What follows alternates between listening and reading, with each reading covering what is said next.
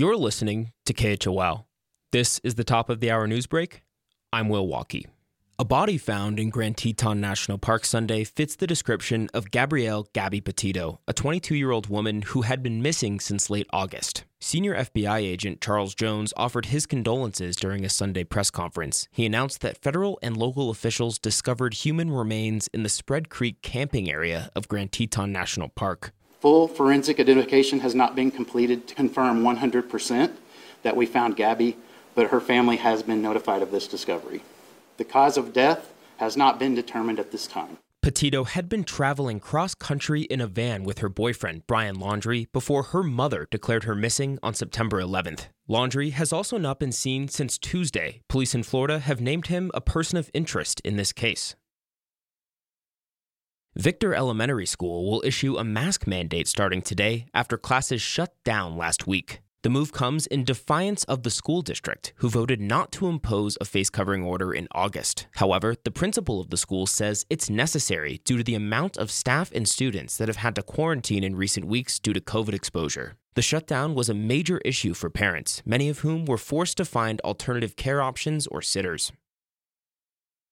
Wyoming Governor Mark Gordon announced Thursday that the Cowboy State will petition the federal government to delist grizzly bears as a federal endangered species and return management to the state. In a press conference with reporters, Gordon said there are now over 1,000 grizzlies in the greater Yellowstone ecosystem.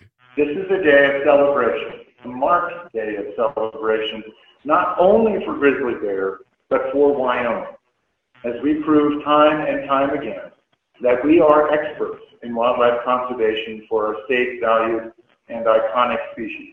A petition will be sent to the U.S. Fish and Wildlife Service and is expected to be filed in the coming weeks. This will have potential implications for hunting, scientific, and community interests throughout the greater Yellowstone ecosystem and in 3 states.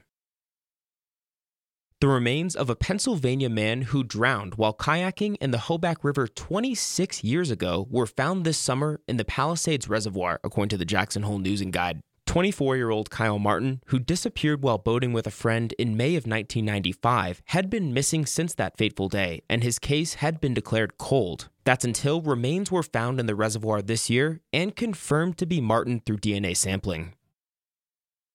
And finally, the Jackson Town Council and Teton County Board of Commissioners will both hold regular meetings today, with the council hearing updates from the START, legal, and police departments, among other things. The commissioners will hold a meeting with the Wyoming Department of Transportation to discuss speed limits and other concerns on Highways 22 and 390.